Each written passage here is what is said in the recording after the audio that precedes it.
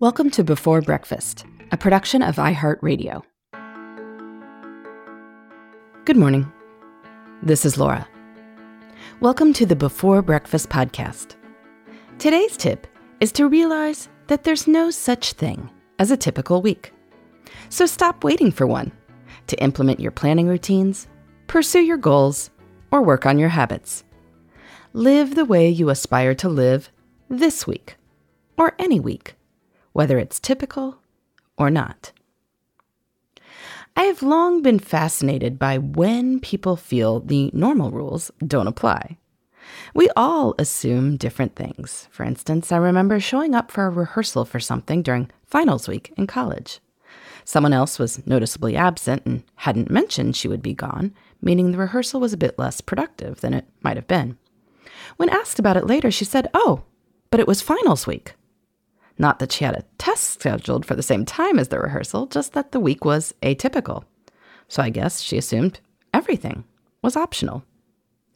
As I began studying time, I quickly learned that people often grant themselves mental exceptions to things when they perceive time as atypical. In my work, I usually have people track their time for a week. And inevitably, people will send me a note asking if they should start over with the time tracking because they were out sick on Tuesday.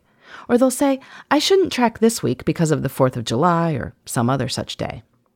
But unless you will never get sick again, or never experience a holiday again, these so-called atypical days add up. I've learned that whether something is considered a typical week or not is more a matter of how people like to see their lives.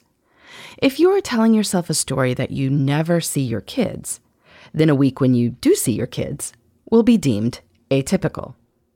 If you are telling yourself that you never get a chance to do fun things, then a week where fun things happen will be deemed atypical too. I have had people turn in time logs with a session at the spa, complete with a note saying, "This never happens," even though, obviously, it did. Anyway, all this is to say that there are no typical weeks. Atypical is typical. This is important to know because lots of people set aside their planning habits and routines in weird weeks, like this one, where there's a holiday, or if there's a snowstorm, or if their spouse is out of town, or a key colleague is on vacation, or a family member is sick, or fill in the blank. Sometimes people don't even bother to look at their calendars during these atypical weeks, which I somewhat suspect is what happened to my missing cast member during finals. Likewise, many people suspend goal pursuit or habits, especially new habits, during whatever is deemed a weird week. They exercise every Monday, Wednesday, and Saturday, except when they're traveling for work. They go to bed between 10 and 10:30 every night, except when they have a big work deadline. They do informational interviews and work toward their goal of finding a great new job, except while their kids are remote learning. And I get it. It is a lot easier to maintain your good habits when life is going exactly as you think it is supposed to go. But here's the thing. Most weeks are weird in one way or another. 2020 seems likely to contain 52 atypical weeks. If you set aside the structures that help you live the life you want during the weird weeks, you are missing out on a chance to make real progress. So rather than waiting for a typical week, recognize that there are no typical weeks. And so even atypical ones need to be dealt with. And as many of the rules you set for yourself as possible need to still apply. This means that you still need to plan the weird weeks, taking into account their weirdness. You can still pursue your goals and habits even if things need to look a little different.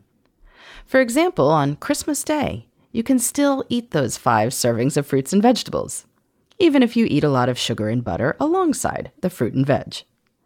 You may not have an informational interview every week if the kids are out of school, but you can brainstorm who you'd like to meet and do some more virtual outreach, which is another way of working toward the same goal. By maintaining our habits even during weird weeks, we strengthen our routines and make progress toward being our best selves. And that is a good thing, whether our weeks are typical or not. In the meantime, this is Laura. Thanks for listening. And here's to making the most of our time.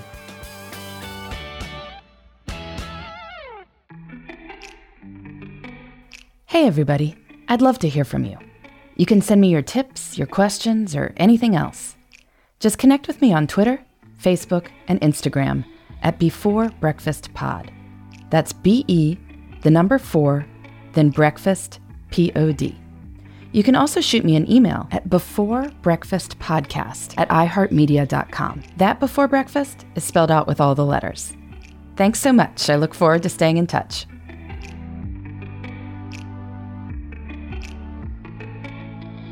Before Breakfast is a production of iHeartRadio.